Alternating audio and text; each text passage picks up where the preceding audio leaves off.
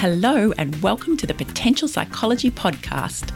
I'm your host, Ellen Jackson, and it's my mission to share the science of human behaviour in a practical, fun and inspiring way. In each podcast episode, I interview an expert from the fields of psychology, well-being, leadership, parenting or high performance. I pick their brain to uncover what they know about living well, what tips do they have for you and I quiz them about how they apply their expertise in their own life. Join me as we discover simple, science-backed ways to live, learn, flourish, and fulfill your potential.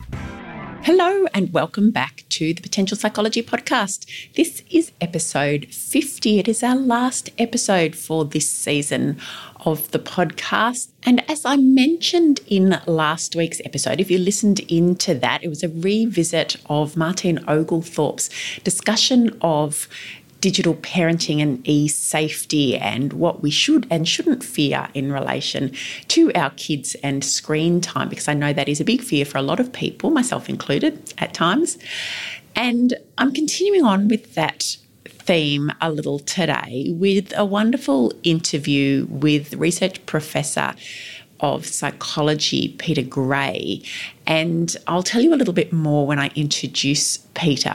But I did mention at the beginning of Martine's episode, as we started discussing this topic, that there has been a resurgence in interest in the mainstream media lately in video games and their impact on kids, and specifically the instances and issues surrounding video gaming as an addiction or disorder. And the World Health Organization in late May officially recognised gaming disorder as a mental health condition and added it to their International Classification of Diseases, which is their official diagnostic manual that they use. And this did get me thinking about video games and what we know about them. And I came across a fantastic, well, I thought it was fantastic. Anyway, I'll link it in the show notes. You can listen in and see what you think. But a blog post written by Peter Gray, who has a wealth of experience in kids and play and development. And he's also a scientist. So he looks at the research and the evidence around the topics relating to kids and play. And that has recently, or relatively recently, included video gaming as well. And in this blog post, he actually raised some really good questions about the impact that video gaming is having and how much of this is myth and how much of it is sensationalism and how much of it is true and how much of it is helpful. And what I came to understand pretty quickly by reading that, and I guess from some of the research that I've done, is that it's far more complex and nuanced than the sensationalist headlines would have us believe. That not only are video games problematic at times for some people, they're actually really beneficial also, and that's something that doesn't get discussed. There's a lot of individual variation in people and how they use video games and the effect that it has on them. So we can't necessarily just lump everybody together and everything together and say video games are bad for everyone. That's not kind of how humans work. Also, it's not very scientific to just lump everything into big buckets like that. So we know that there's huge difference in individuals, but there's also huge differences in video games themselves. And I don't play them, but my kids do, and I watch them. And there's a vast difference between things like Minecraft that my 7-year-old plays and Fortnite that my 10-year-old plays, and then things that I've seen other grown-ups play and maybe some kids, like Grand Theft Auto. There's many different ways to play as well. So this is all quite nuanced and complex when you start to get into it. Some games are social, some games are creative, some games are helping us to develop different pathways in our brain. So yeah, they do change your brain. That is something that we understand, and Peter's going to explain more about that in this interview. But so does reading. And so does playing sport. And in fact, any skill that we develop changes our brain. And if we don't have changes in our brains, then we're not learning things. So to say that video games change the brain and therefore it's bad, that's probably not quite true. So I got really intrigued by this and I thought, who can I find who can really tell us a bit more about the research, give us a bit more on the evidence and explore some of these complexities with us. And that is what we're going to cover today. So let's listen in, shall we? I am delighted today to have with me Research Professor of Psychology at Boston College, Peter Gray, who is speaking to us from Massachusetts in the United States. It's the very beginning of his Thursday. It's the very end of mine. And Peter is the author of both a widely used introductory psychology textbook, Psychology, which is now in its 7th edition, and Free to Learn, Why Unleashing the Instinct to Play will make our children happier, more self-reliant, and better students for life. Peter writes a popular blog for Psychology Today entitled Freedom to Learn. He's frequently invited to speak to groups of educators, parents and researchers about children's needs for play, the psychological damage inflicted on children through our present methods of schooling, and the ways in which children are designed by natural selection to control their own education. Peter is a founder and president of the Alliance for Self-Directed Education. He's also a founder and board member of Let Grow, which is dedicated to renewing children's freedom to play and explore outdoors in public spaces without continuous adult supervision, which is a topic close to my heart as well. There are many, many things that I'd love to talk to Peter about today, but we're narrowing it down to internet and video gaming and what the evidence tells us about the impact of these on our kids. Welcome, Peter. Glad to be here. I'm very excited to be able to speak to you today. I discovered you through a bit of internet research, which is my way, and a blog post that you wrote for your blog on Psychology Today called Sense and Nonsense about video game addiction. And it really struck a chord with me. So I thought this would be a great opportunity to have a chat to you about, what is the sense and perhaps the nonsense, and maybe offer a different perspective on video games and what the evidence tells us about its effect on our kids. So I'm interested to know what got you interested in this particular topic. Yeah, I got interested beginning maybe 7 or 8 years ago.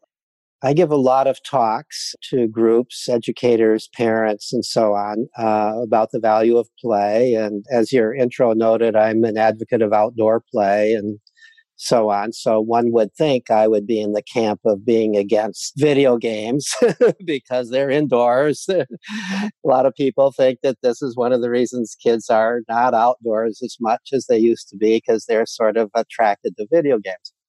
So, I would give these talks about the value of play and based on my research and other people's research and talk about the harm of the fact that young people today have much less opportunity for free play of all sorts, but especially free play outdoors away from adults than in the past. And I believe that they are suffering as a result of that in many, many ways, and have written about this both in academic articles and for the popular press. So generally speaking, after I give my talk, the first question asked is, well, what about video games? Well, to be honest, when people began to ask that question, I knew very little about video games. I'm not a video game player myself. My son grew up playing video games, is a big advocate of them. I don't see that it did him any great harm. But, I'm a scientist, and so I don't go just on the basis of a case history. So I began to say, well, these people are asking me an honest question. I'm a scientist, a researcher. At minimum, I ought to be able to go and look at the research literature. What does the research literature actually say? Before I did that, I did an internet search. I said, internet search, what are the effects of video games on children? And I found all these terrible things that video games are supposedly do. I mean, practically every malady that children suffer from today, somebody's blaming video games on it. Obesity, social isolation, minds turning to mush, ADHD, addiction to the games, violence, and so on and so forth.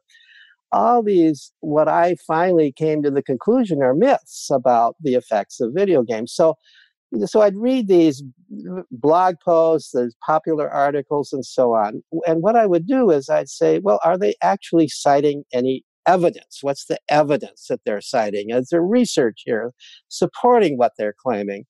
Very often, as journalists do, what they cite is some case example. So, there's a case example of some school shooter who played video games. Well, do most school shooters play video games, or do they play video games more than non-school shooters? Practically all young males play video games these days, so no surprise that those who are school shooters might play them too. So that's the kind of thing I looked up. And basically what I found is, once I started to look at the actual scientific literature, the results are far more positive than negative. Which is a surprise. We don't expect that.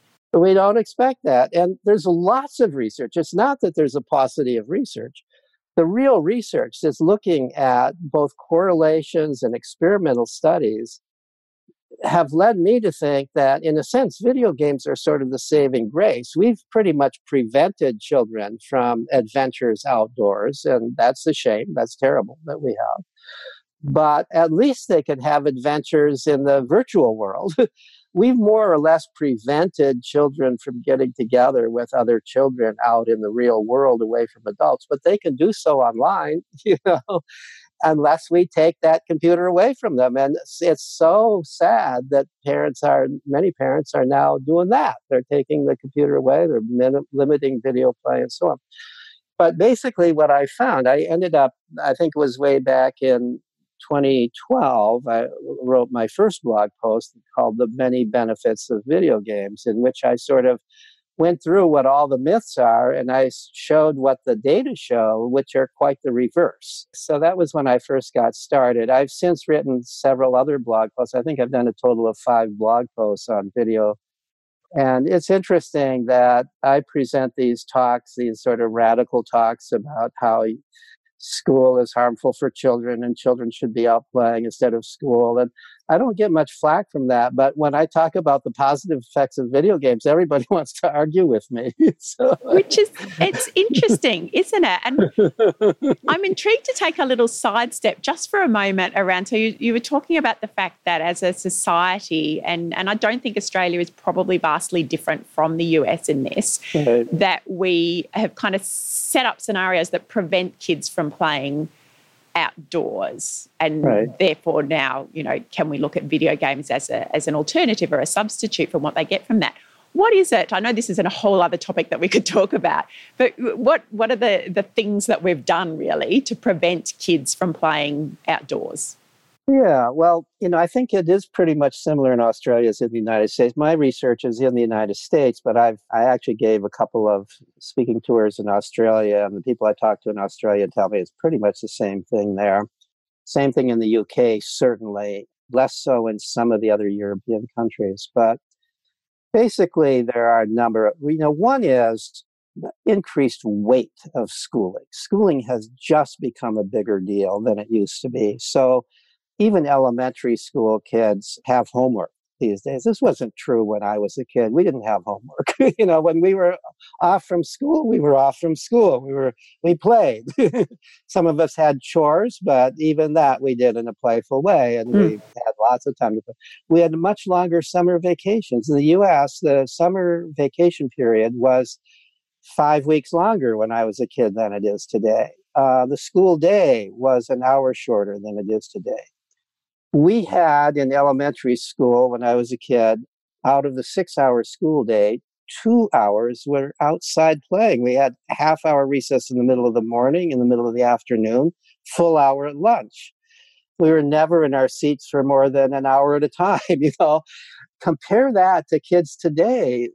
I hear from parents who are in kindergarten kids and first grade kids who have a total of 15 minutes recess per day. Wow. I mean, this is child abuse, in my opinion. This is absolutely child abuse. So we've done this in schools. We've sort of brainwashed parents into thinking that school is so important and those tests are so important and that's more important than play. And as part of this, we've more or less brainwashed parents into believing that adult-directed school-like activities outside of school are more valuable than free play. Kids are just wasting their time if they're not in some kind of an adult-directed activity. So, especially for middle-class families and above, when the kids are not in school, they're driving the kids around to one activity after another, and that, of course, inhibits free play. So that's part of it. And then the other part of it is partly because of the media that delights in telling us whenever some terrible thing happens to some child anywhere in the world, we all believe that it's terribly dangerous out there for children, that if we let a child out of our sight, they will be snatched away by some child predator, and we've developed the view that it is actually irresponsible parenting to not be monitoring your child all the time. When I was a kid, I write about this in my book, Free to Learn. When I was 5 years old, I could go anywhere in town by myself. With my 6-year-old friend, I could even ride my bike out of town, right? Because my 6-year-old friend was mature and she would take care of me, right? So this was the normal parenting back in the 1950s.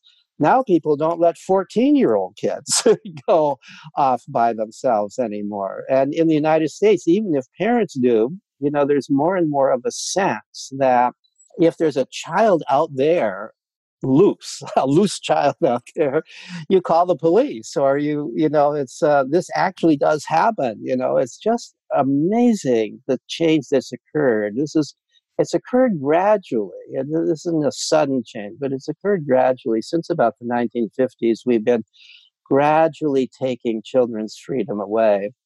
So I'd say those are the primary things. Now, there's a lot of other things. The fact that people don't know their neighbors as much as they used to. This is in part because both moms and dads work.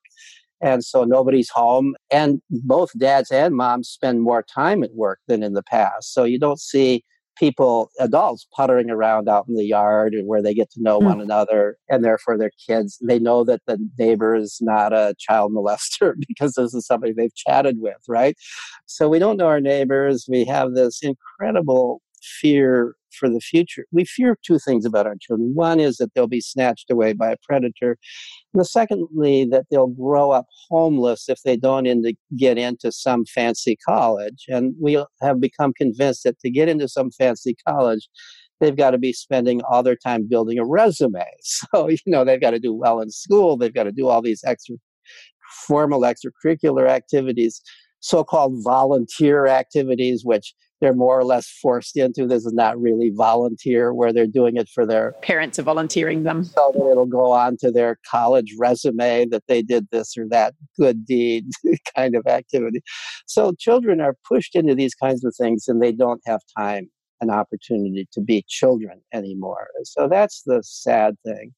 The other thing I might say is that in terms of this idea that it's computers and video play that is the problem, that this is seducing children away from the outdoor, which so many people believe. There was actually a poll a number of years ago sponsored by IKEA in which they actually surveyed children, all of whom had computers because the survey was done by computer. And what they asked is, right now, if you had a choice between going out to play in the park with your friends or playing your favorite computer game, which would you choose? And something like 85% said they would prefer to be out playing in the park with their friends, but that was not an option for them. So we want to blame computer games when we really need to be blaming ourselves. We have created a world in which children are simply not free to go out and play with other children as they so desire to do. And it's our responsibility or our fault, for want of a better term, as parents, as a collective who have created this. And what are the consequences for kids of this lack of opportunity to play freely, outdoors, I suppose, to start with, and then we'll get onto the gaming side of things? Right. Well, this is something that I've written about. I have an article in the American Journal of Play called The Decline of Play and the Rise of Psychopathology in Children and Adolescents. And the basic finding is this, that over the last 5 or 6 decades, there has been a continuous, gradual, but overall huge decline in children's freedom to just go out and play and explore. over this same period, over these same decades, there's been a gradual but overall huge increase in all sorts of mental disorders of childhood. It's especially well documented in the United States for depression and anxiety. There are certain clinical questionnaires that assess depression and anxiety in school-age children and in adolescents, which have been given in unchanged form to normative groups of children over the decades. And if you look at those questionnaires and you look at what would be the cutoff point for diagnosis by today's criteria of major depressive disorder or of a clinically significant anxiety disorder, what you find is that the rate of depression and anxiety at a clinically significant level is somewhere between 5 and 10 times today what it was in the 1950s. And this has been a continuous increase. The suicide rate among children, school-age children, is now 6 times what it was in the 1950s.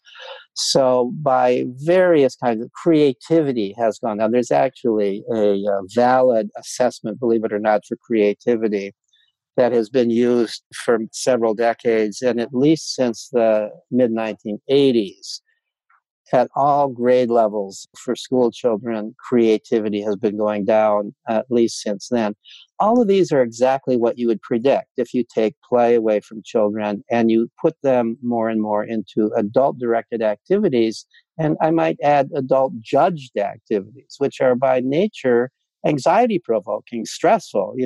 School is becoming more and more stressful as we put more and more weight on testing. And even the out of school things, if you're not just going out to play your own game, but you're on some kind of a formal team, there's the anxiety, will I make the team? Will I make the cut? Will we win our trophy? It's my fault if I mess up and we lose the game? I mean, instead of just being out there for fun, you're out there under pressured circumstances. And then we wonder why the anxiety rate is so high among children.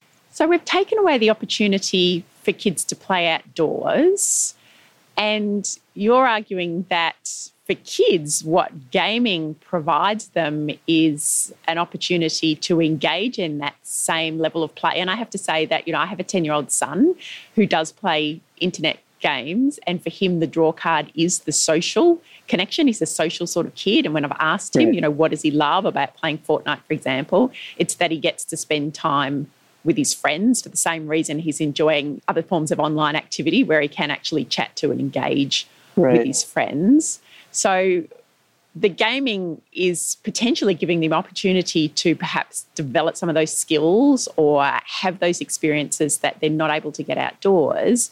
And yet, as parents, we're struggling with the gaming thing. Should we allow it? To what extent do we allow it? And we worry about the impacts, yeah? That's right. Now, so one of the questions is, does internet gaming have the same positive consequences as outdoor free play? So I've looked at that question. I would never argue that this is a good total substitute for outdoor free play. There's just so many things you can do outdoors. There's so many forms of play. And of course, there's the physical exercise and the building of heart and lungs and movement and all of this that we're missing if we're only playing indoors.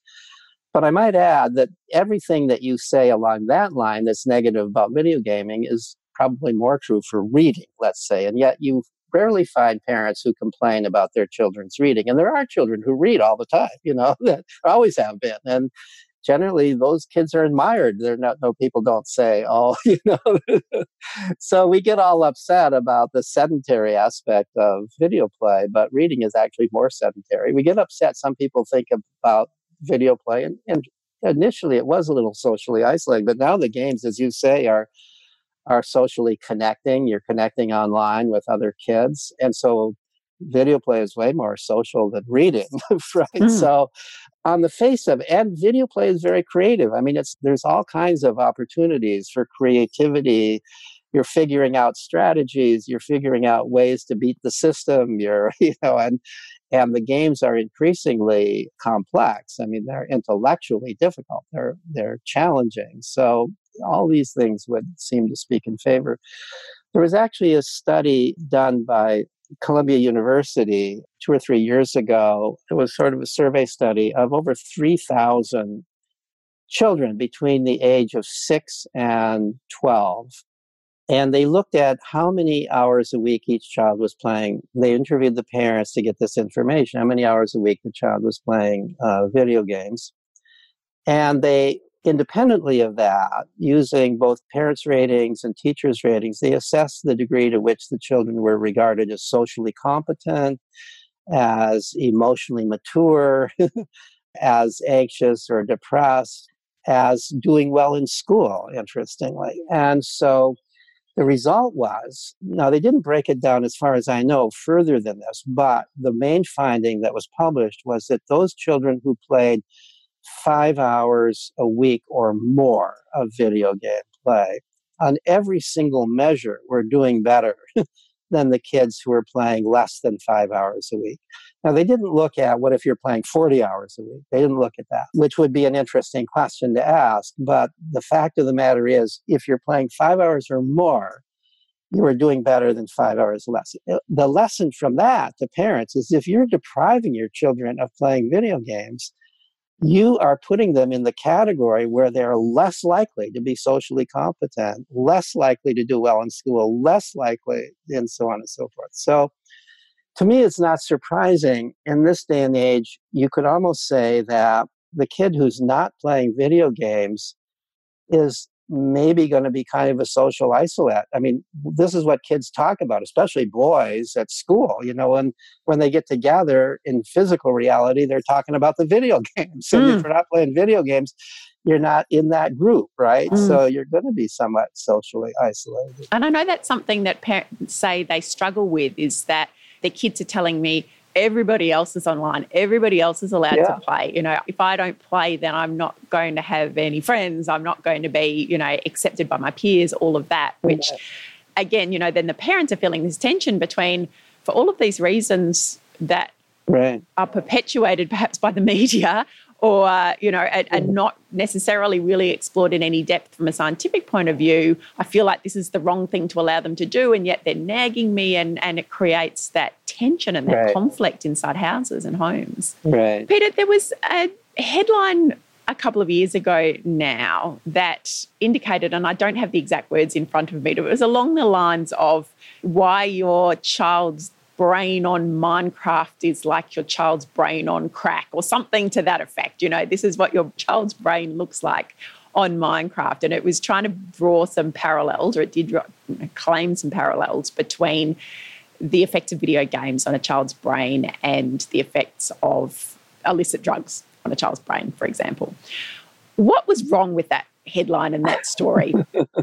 Yeah, I mean, this is an example of the sort of extreme, panicky headline that is really unconscionable, that both on the part of the author of that article, who is somebody who's written a book, who's a clinical psychologist, who written a book on the horrid effects of video games, in his opinion, based on his clinical observations. And wrote this book, and the headline of the article, and now I don't know if this was his choice of the headline or the New York Post, which published the article, but the headline was in big letters, digital heroin. Digital heroin. So, you let your child play video games, it's like letting them take heroin. So, I had read this kind of thing before. So the primary evidence that people use when they want to make that claim comes from brain imaging studies. There's ways in which you can look at the person's brain while they're doing various things. And so you can examine the brain while they're playing video games. Now, this is not, the technology for this is sort of overrated. You have to do this many times and average it out, and there's a certain amount of fudging that can go into the results, to be honest. I used to do brain research. So what the popular reader doesn't know is that this is not terribly precise technology. But let's say that, in fact, the results are valid from the research studies. And what the finding is that people point to when they make headlines like that is that there are certain areas of the brain, we could call them pleasure areas of the brain, right? These are the areas of the brain that get activated when you're feeling pleasure about something. And they are, not surprisingly, they're activated by drugs like heroin. Drugs act on them artificially. They act by directly affecting those parts of the brain. But the normal function of those parts of the brain is that they mediate the pleasure of things that we do in life. That if we enjoy eating good food, if we enjoy sex, if we enjoy a video game, those parts of the brain are going to be active. So lo and behold, somebody observed, okay, those pleasure centers get activated when kids are playing video games. They're the same parts that get activated when you take heroin. Well, they're not pointing out that they're also activated if you eat a bite of pizza, if you, all these other things. And no way are they being stimulated in the same way that if you take heroin. With heroin, you're flooding that system artificially. You're producing, somebody wrote, I don't know on what basis, but one researcher said there's at least 10 times the amount of release of dopamine in those parts of the brain, which is the transmitter released by those parts of the brain, in response to a drug that you're taking, as occurs when you're playing a video game. I don't know how they estimated that, to be honest. It may just be a guess. But nevertheless, to say that because you see that part of the brain lighting up when you're playing video games is only to say the kid is enjoying video games. And if we were to deprive our children of everything that lights up that part of the brain, we would be saying our children are not allowed to do anything that's fun.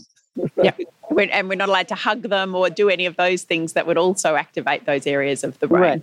This is just silly, and it's a way of scaring parents. And it effectively does scare parents. I just think it's unconscionable. And I think it's unconscionable on the part of the media that they're not checking this. And it's even more unconscionable on the part of the researchers that should know better, that they are not responding to these kinds of headlines by telling the facts about it. This is no way says that playing a video game is like taking heroin. So we've established the fact that there's a correlation between an activity and what lights up in our brain is not causation. It doesn't mean that we're necessarily causing our children harm, that their brains are being caused any harm by the action of undertaking video games. What does your kid's brain look like when they're playing? What are the effects that are taking place for kids? Do we know what they are, and do we know if they're bad or good or indifferent?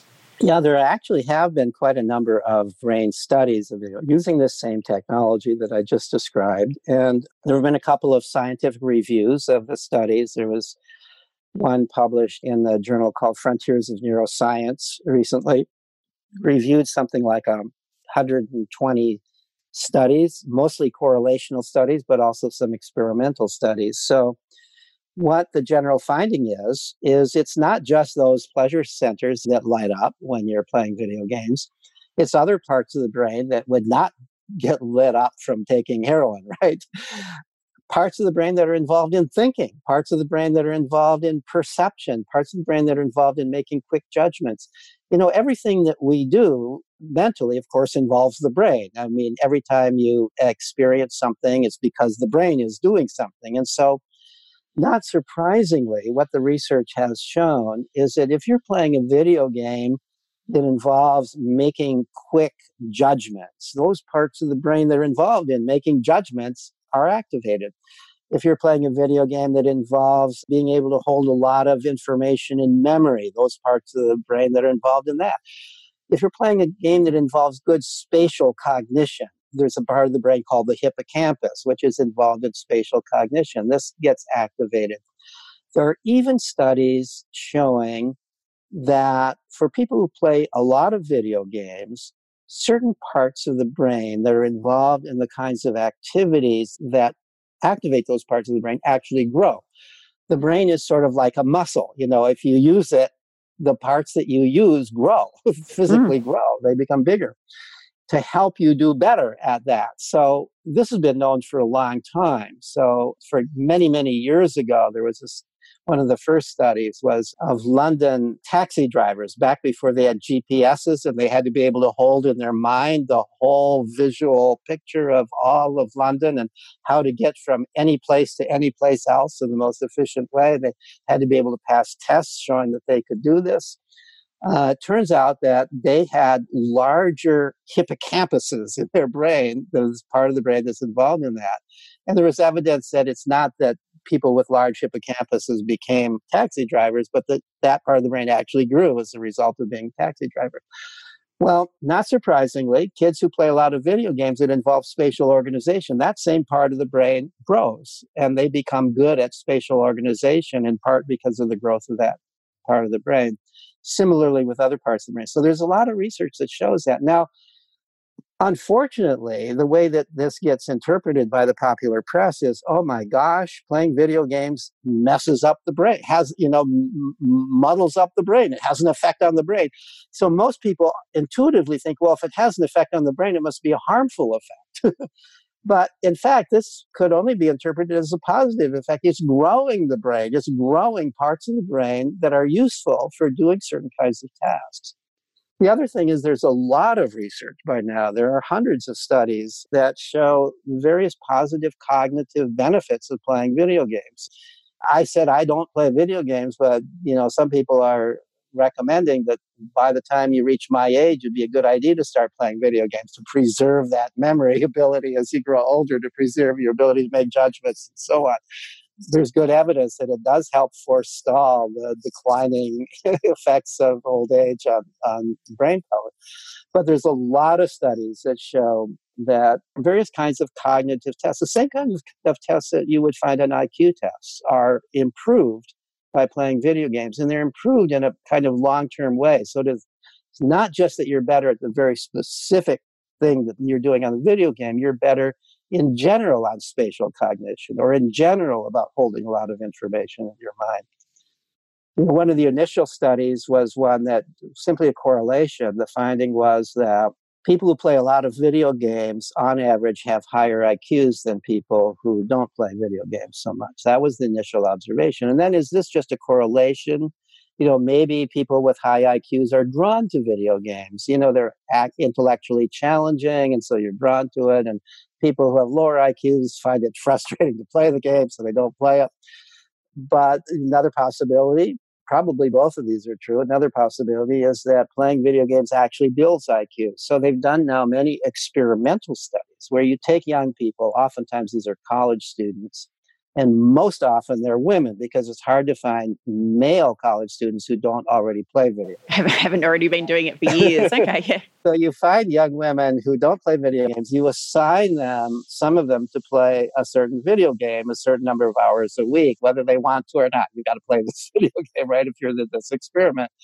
Then they test them before and after, and they have a control group who's doing something else. And lo and behold, on various cognitive tests, these people now do better as a result of playing the video game. Those in the control condition are not doing better.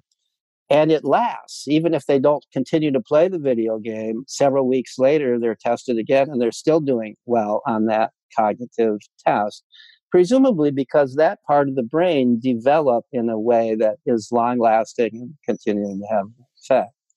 The initial study, which was kind of an interesting one, actually many years ago, was college women. There's one kind of IQ-like test. It's the only one I know of in which men and boys on average do better than women and girls. And it's a test of spatial cognition. You may have seen these tests. You rotate objects in your mind. Little red and white blocks. Yeah. Yep. Although I'm a male, I do terribly on these things, right? And I have a sister who did it exceptionally well when I sort of grew up as a trainee psychologist, having to test my family and friends on these sorts of IQ tests. And I did test my sister, who is a graphic designer. So I think there's clearly something in there, and she nailed that test. She did well on it. So in general, males do better than females on this test. So somebody did an experiment in which they said, well, what if we have female college students who don't play video games play this? It was actually just a kind of worse game for women to play, a first-person shooter game, but it does involve spatial organization. You got to be able to quickly locate where you're going to do the shooting. And lo and behold, so initially these young women on average scored lower than the average score for men at the same university. Half the women in the video game condition, half were in another condition, tested them afterwards, and those who were in the video game condition now scored equivalently to the men at the college, and those in the other condition didn't. So that was one of the first studies. So here was a sex difference in spatial cognition that some people believe is the result of biology.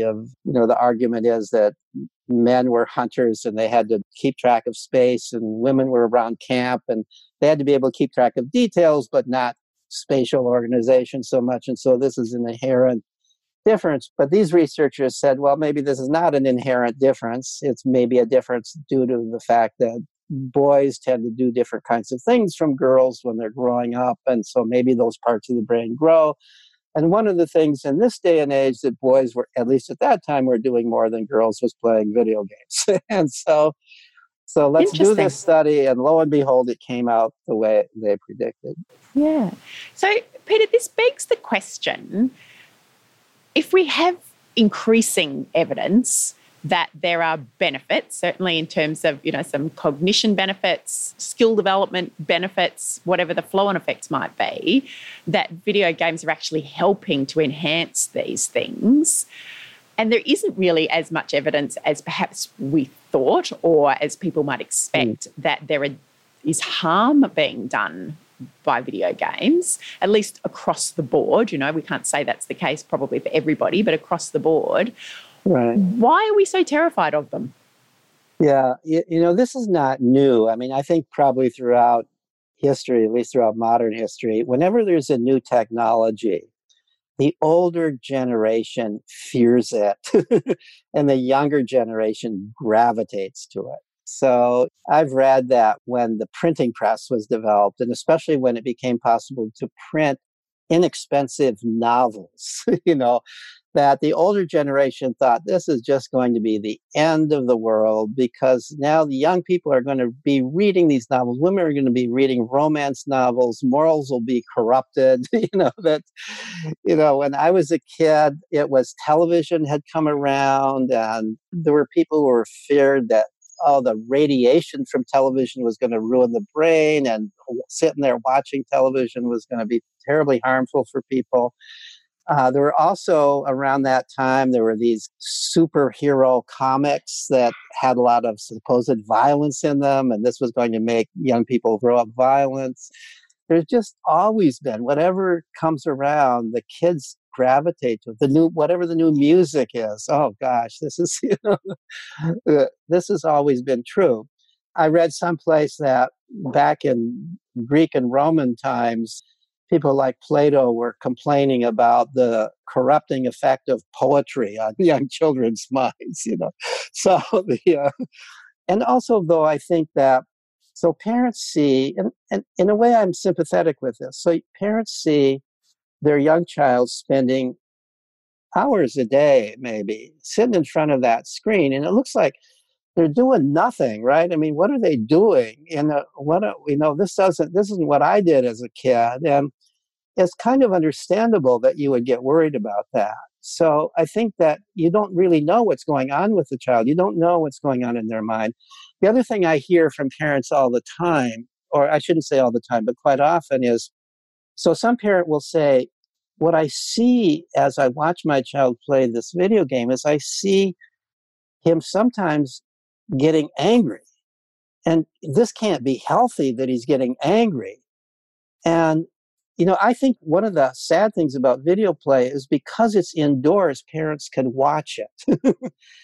If the kid is playing outdoors, the kid also gets angry, right?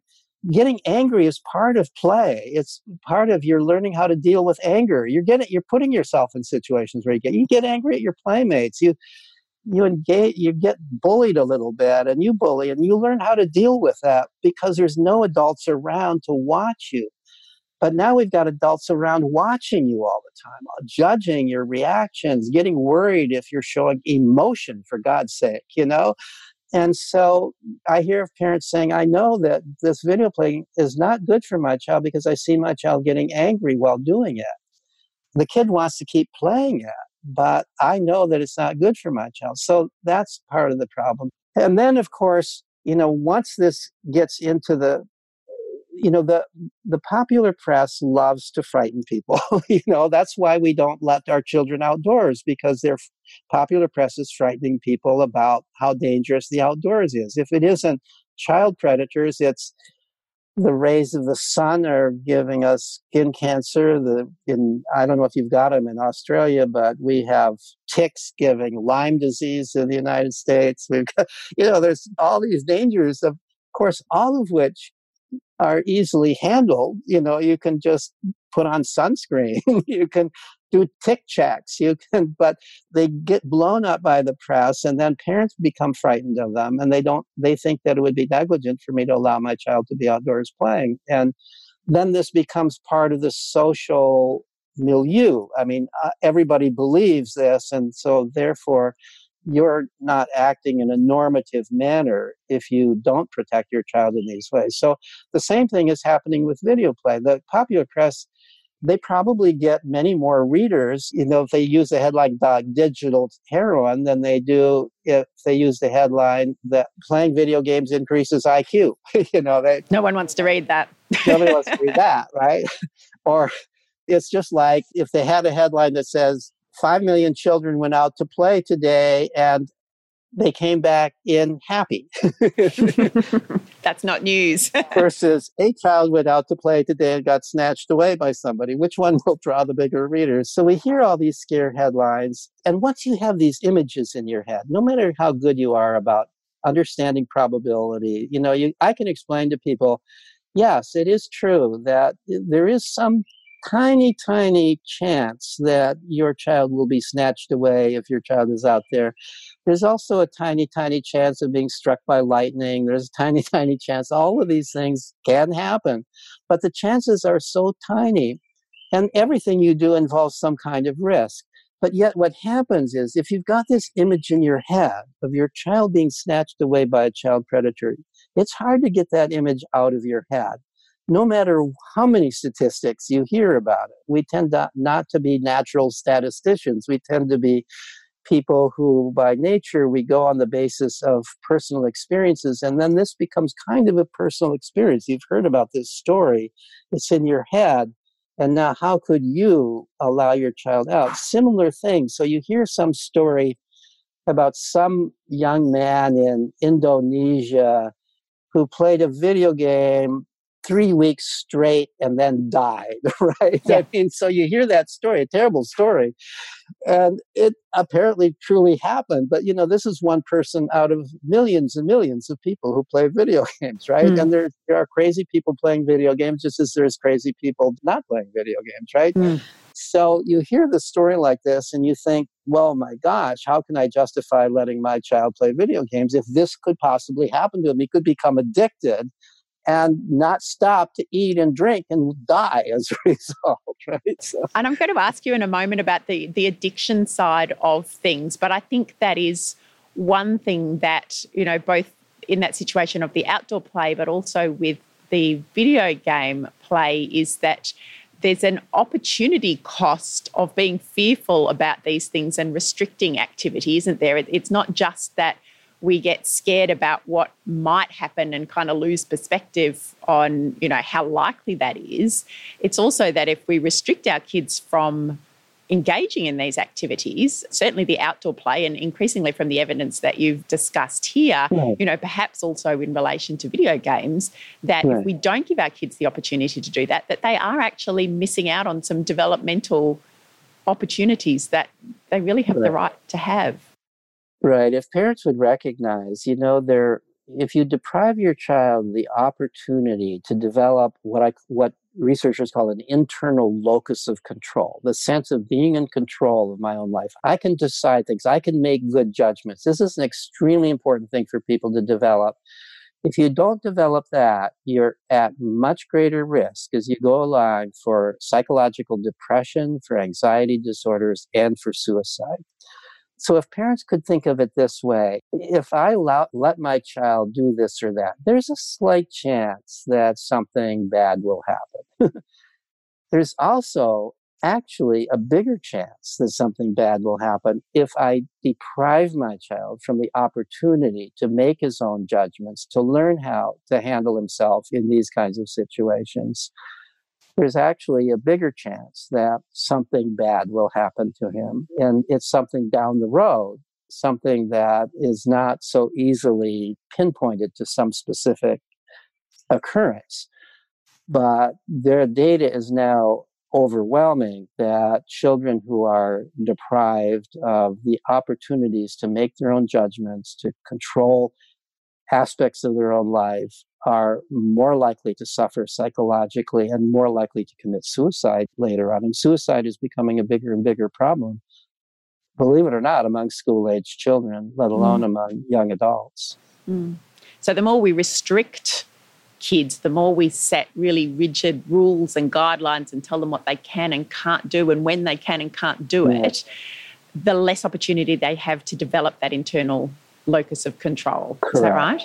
That's correct. Peter, I want to ask you about the internet gaming disorder, which is one phrase, or video gaming disorder or video game addiction. I know that this has been a topic in the press recently because the World Health Organization have declared I've forgotten whether they call it video gaming or internet gaming, as a disorder in their latest kind of decision around classifications of disorders. And I know this has been something that has been discussed within the American Psychiatric Association, so with regard to the DSM and diagnosis. What are the concerns about this? Because I know this is something you've written about in terms of, is this really a diagnosable thing, and should it be a diagnosable thing? And what are the issues? Yeah, that's a very good question. Now, first of all, let me say, we use this word addiction for a lot of people. Almost use the word addiction in the popular conversation, sometimes in a positive way. I'm addicted to my work. Or people use addicted to refer to almost anything they like. I'm addicted to chocolate. I'm addicted to this or that. Meaning I like it, right? and I do a lot of it. And maybe I do more than I ought to do of it, right? Maybe I shouldn't eat so much chocolate. I think it's not helpful to use the word addiction here because it confounds things. Addiction has a very clear meaning when we're talking about alcohol addiction or drug addiction. I think it's even justifiable to talk about gambling addiction because I think something is an addiction where it's a compulsion that you cannot apparently control. You want to stop doing this. You desperately want to stop doing it. And it is creating clear harm to you and your loved ones. So if you're addicted to alcohol, you're addicted to an opiate, you're addicted to gambling, and you're gambling away, you're stealing to gamble, and you can't stop gambling. Those are serious problems that need to be diagnosed, that need psychological treatment. But to be addicted to a hobby, right?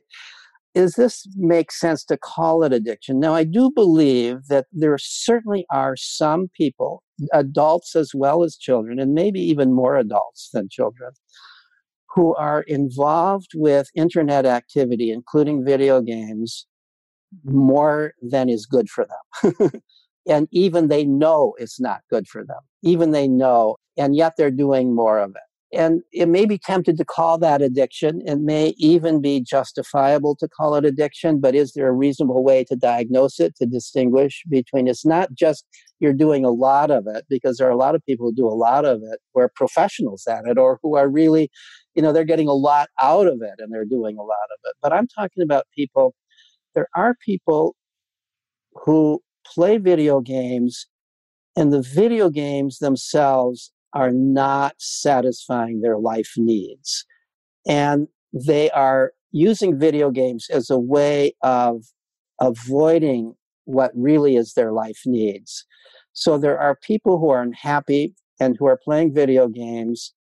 And I would say that they're playing video games as an escape from other aspects of their life.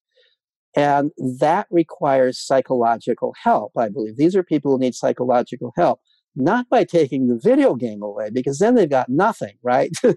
But by trying to help them figure out why is it that you're not doing the other things that you know you want to do? What is in the way? What's blocking you? Are you being bullied at school and don't have any friends? Are you unhappy with your work if it's an adult? Are you and there's actually research studies showing that the people who are most likely to be classified as addicted because they are unhappy, they want to stop doing it, but they can't seem to do it, are largely people for whom something else is missing in their life. So I think that generally speaking, if it's children we're talking about, and the child is spending hours and hours a day playing video games and not doing anything else and is not a happy child, then I would say that child needs some help, not by closing down the menu still further, but by opening up the menu. What else in life is missing for this child, and how do we help provide that? That's what I think we need to do. The problem with diagnosing video game addiction is that, let me, in fact, because I thought you might ask this question, I actually listed what are the 9 diagnostic criteria that the APA at least is proposing as their basis for diagnosing. So they've listed 9 characteristics. And if you have any 5 of these characteristics, then that means you're addicted to video games. I want to read off 5 of the characteristics. And I would argue that by that definition, when I was 11 years old, I was addicted to fishing. Right? I was absolutely addicted to fishing. I would have a mental disorder, fishing disorder, right? Fishing addiction. I was really into fishing when I was 11 years old. So the first one is preoccupation, spends lots of time thinking about games, even when not playing them. Believe me, I spent lots of times thinking about fishing when I wasn't fishing. Fishing was my life when I was then, right? Fortunately, nobody thought it was a terrible thing, but so, tolerance. Okay, tolerance needs to play more or play more powerful games to get the same excitement as before. Now think about this. Anything that you do that's challenging, you need to keep making it more challenging or it's no fun, right? So if I'm fishing and initially I'm having fun just fishing for perch, they become too easy. Now I need something more challenging. I have to start fishing for trout, which are harder to catch. I've moved up. I've developed tolerance. It's no longer fun just to catch perch. I now have to do this. Similarly, with video games, I've been playing this simple video game.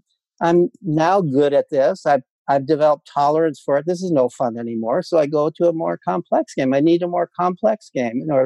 So that gets you a score for tolerance. So now we've racked up 2 scores for video game addiction.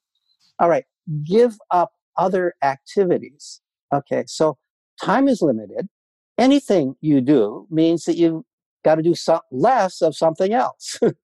So the fact that I did a lot of fishing during my fishing years, it means I played less baseball. I didn't spend as much time flying kites. To be honest, I sometimes took off from school to go fishing, right? In those days, that wasn't regarded as a crime. It was a crime, but people let it go, Yep. So you can't do anything without giving up something else to do it. So of course you give up other activities to do. So now we've got 3 scores for video game addiction. All right, now here's one that sounds awful. Deceive, lie about how much he or she games. Well, now even with fishing, which was not regarded in a really negative light for kids when I was a kid, there were times when I lied about fishing, where I lied about the fact that I went fishing instead of going to school 1 or 2 days. I lied about it, right? But suppose you're in this world that we are today where video games are regarded as a negative thing. You're not supposed to be playing video games, but I'm playing video games. There's a pretty strong temptation for me to lie about it, to say, Actually encourages it, doesn't it? Yeah, I know I'm not playing video games. Or my mom goes away for the day and she tells me to promise not to play video games and say, okay, I won't play video games. And then you go ahead and play it. So this is deception, but I would say it's deception because we're in an environment where if you're going to do this thing, you almost have to deceive people about it because people don't want you to do it, right? So now we've got 4 of the 5. And then the 5th one here is escape mode, plays games to reduce anxiety or stress. Now, isn't it true that at least to some degree, all of us do things that we like to do to reduce anxiety or stress? You know, you come home from work, you're anxious, you're stressed about it. Whatever it is you like to do, you do it and takes your mind off the stress and you do it. So there are a lot of kids who I know who come home from school, they're really anxious and stressed, they're upset about school, so they play a video game partly to reduce the stress of school. So here we have enough characteristics to say this person is addicted to video games. And yet every one of these characteristics is perfectly understandable for anybody who likes to play video games in today's world. So I just think it's really a kind of a judgment call whether you're going to diagnose somebody. To what degree do they have these things partly depends on their honesty and how they answer the questions when they're during the diagnostic period. But a person I know who's a psychotherapist who, among other things, treats people who believe they're playing video games more than they should be and who find that they're... So one of the things that he says when he tells clients, he said, let's not call it addiction. That makes it sound pathological. This is not pathological. He also goes through and he tells them, so somebody will come in and they'll say, well, I'm a lazy bum. All I do is play video games. And so this psychotherapist plays video games himself. And he says, so tell me what game you play. And they'll tell him the game and you'll say, well, what level are you at? And he'll say, well, that's a tough game. You can't really be a lazy bum. That takes a lot of work to do that. Bit of reframing. So let's reframe this here. And then he says, instead of talking about addiction, let's talk about it as something that's pretty normal, something that we all have. Let's talk about it as a time management problem. So let's put it back in the realm of normality. All of us have time management problems. All of us have difficulty disciplining ourselves to do some of the things that we know we ought to be doing and not spend so much time doing some of those things that we really like to do. And so how do we budget our time? How do we enforce this? And so he reframes it in that kind of way. And I think that's very healthy, that I think if we recognize that some kids, as well as some adults, are playing video games more than is good for them, and they know it's more than is good for them, how might we help them reframe this and think about it and set limits for themselves where they understand and they're determining the limits themselves and how much to limit it rather than we are. So they've still got an internal locus of control about doing this. And we're not sort of pathologizing it. That's the way we should be helping people. And calling it video game disorder or internet gaming disorder is not helpful for that. Peter, so many interesting ideas there. I think so much information that will hopefully help parents to perhaps think differently about their child's internet gaming or video gaming or screen time use. I think we've probably only touched the surface of a lot of these issues, and I know it's complex and I know it's difficult for parents to kind of grapple with perhaps what they feel society is telling them or as you say, the popular press is telling them versus what the evidence might be, or even the judgments that they might be able to make about their own child and whether they think that they have a healthy, appropriate use of video games versus what might be a less than helpful use. So I'm going to put links to all of your blog posts on the topic, as well as some of the research papers that you've mentioned today in the show notes for people to investigate further if they're interested. I'll also put a link to your book so that people can get hold of that if they're interested. Is there anywhere else that they might be able to find out more that you'd recommend? There's one book, there's a researcher, Christopher Ferguson, who's a longtime researcher in the realm of video play. He's written a book called Moral Combat. He's done research on, one of the things we didn't talk about is the question of whether playing violent video games promotes violence. And he's done a lot of research, real world research, which in my analysis of his research is it's the best studies done on that question. And he finds no evidence whatsoever that there's not even a correlation between playing violent video games and real world violence. But he's written a book called Moral Combat, which is sort of about the moral panic that as a society we have about video play in general. And it's a well-reasoned book. He's not claiming that there aren't some people who are, just as I just said now, who are playing too much video games, not claiming that there are no problems at all here. Well, that's the case with everything, isn't it, really? Yeah. But he's bringing common sense to bear on it. And so he's somebody whose work I would recommend looking into. Excellent. So I'll pop the details for that as well into the show notes. Peter, thank you very much for your time. I really appreciate it and all of your insights and input. I know it's giving me something to think about, although I try to be pretty reasonable about my kids' use of video games. I try to look at it from the perspective of, what are they actually getting out of this experience? Right. What draws them to it? What are they learning? And I have two sons and they use their screen time very differently because they're different kids and they've got different interests. Yeah. And I really like your ideas there about helping them to develop an internal locus of control around this stuff so that they learn to self-regulate as best they can. They learn to manage that. And that's given me a little bit more to think about in that regard. So thank you again for your time. I really appreciate it. And hopefully anyone who's interested in finding out a little more will follow up some of the tips and links and resources that we've put in the show notes that you've recommended. Okay. It's been nice talking with you. I hope you enjoyed that interview with research professor Peter Gray from Boston College. It certainly got me thinking not only about video gaming and the role of play for kids, but also a bit about how I parent and what I restrict and what I don't and why. And I hope you found it equally thought-provoking. You will find links to Peter's blog, his book, and some of the research and other books and resources that he's recommended in the show notes for this episode. So pop over to potential.com.au/podcast. There you'll also find a full transcript for the episode and Peter's guest profile with his bio and his tips for trustful parenting, which is a concept that I am trying to wholeheartedly embrace. And there's a bit more information in the show notes about that. Now, as I mentioned in the intro to today's episode, this is our last episode for season 6.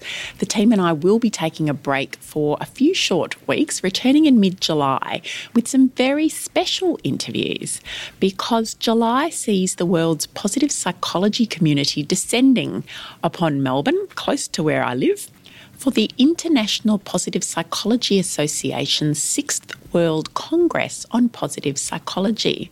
And this is a huge event. It's being held for the first time in Australia. It will be in July. There's over 1,500 delegates attending from over 40 countries with over 100 world-class scientific speakers. So essentially the world's best thinkers and experts in positive psychology are going to be there. They'll be discussing human behaviour, meaning and purpose, well-being, motivation, thriving and flourishing, all of the topics that we love to cover here on the podcast. I will be there representing the Potential Psychology podcast, and I will be bringing you interviews over season 7 of the podcast from some of those world-class experts speaking and attending the Congress. So I'm super excited about it. I'm really looking forward to the whole experience. It's going to be a full-on few days. It does go for 4 days in total, including pre- and post-workshops. But it's going to be an incredible opportunity to learn, and I'm really excited about being able to bring some of that to you. Now, if you can't wait that long and you are interested in attending the International Positive Psychology Association's World Congress in July, it is still open for registrations. The dates are the 18th to the 21st of July in Melbourne at the Exhibition Centre, and you can find out more at www.ippaworldcongress.org. So that's ippaworldcongress.org for registration and to find out more about the program and the speakers who will be there. If you do happen to be attending, let me know beforehand because I would love to catch up with some more members of the Potential Psychology community over the few days. So drop me an email, that's ellenjackson@potential.com.au, or send me a message via any of the socials and maybe we can find an opportunity to catch up. But if you're not there and I don't see you, I will be bringing all of that content to you in Season 7. Plus more, that's not just what we'll be covering over Season 7. I'm also speaking to Dr. Celine Gelgetch about fears, phobias and obsessive-compulsive disorder. We have James Garrett returning to the show to talk about deep change and a big project that he's been working on. I'm also going to be speaking to the author of a book, a true story, which I've just finished reading about being a young teacher, very young teacher. It's his 9th day in the job in country Victoria here in Australia, and he and his 9 young primary school-aged children were kidnapped and held for ransom. And he's written an amazing book about that experience and is going to be sharing not only a little about the, I suppose, traumas from that experience, but the road to recovery. So I'm really looking forward to that one too. So there's plenty happening in Season 7. I'm looking forward to sharing that with you. Thanks as always for listening, for being here, for sharing all of our experts' wisdom and knowledge with me over the course of this season. Thanks as always to Andy and Jay, my fabulous team, for helping to bring this to you. And I look forward to seeing you in mid-July for the return of the Potential Psychology podcast. In the meantime, go forth and thrive and flourish.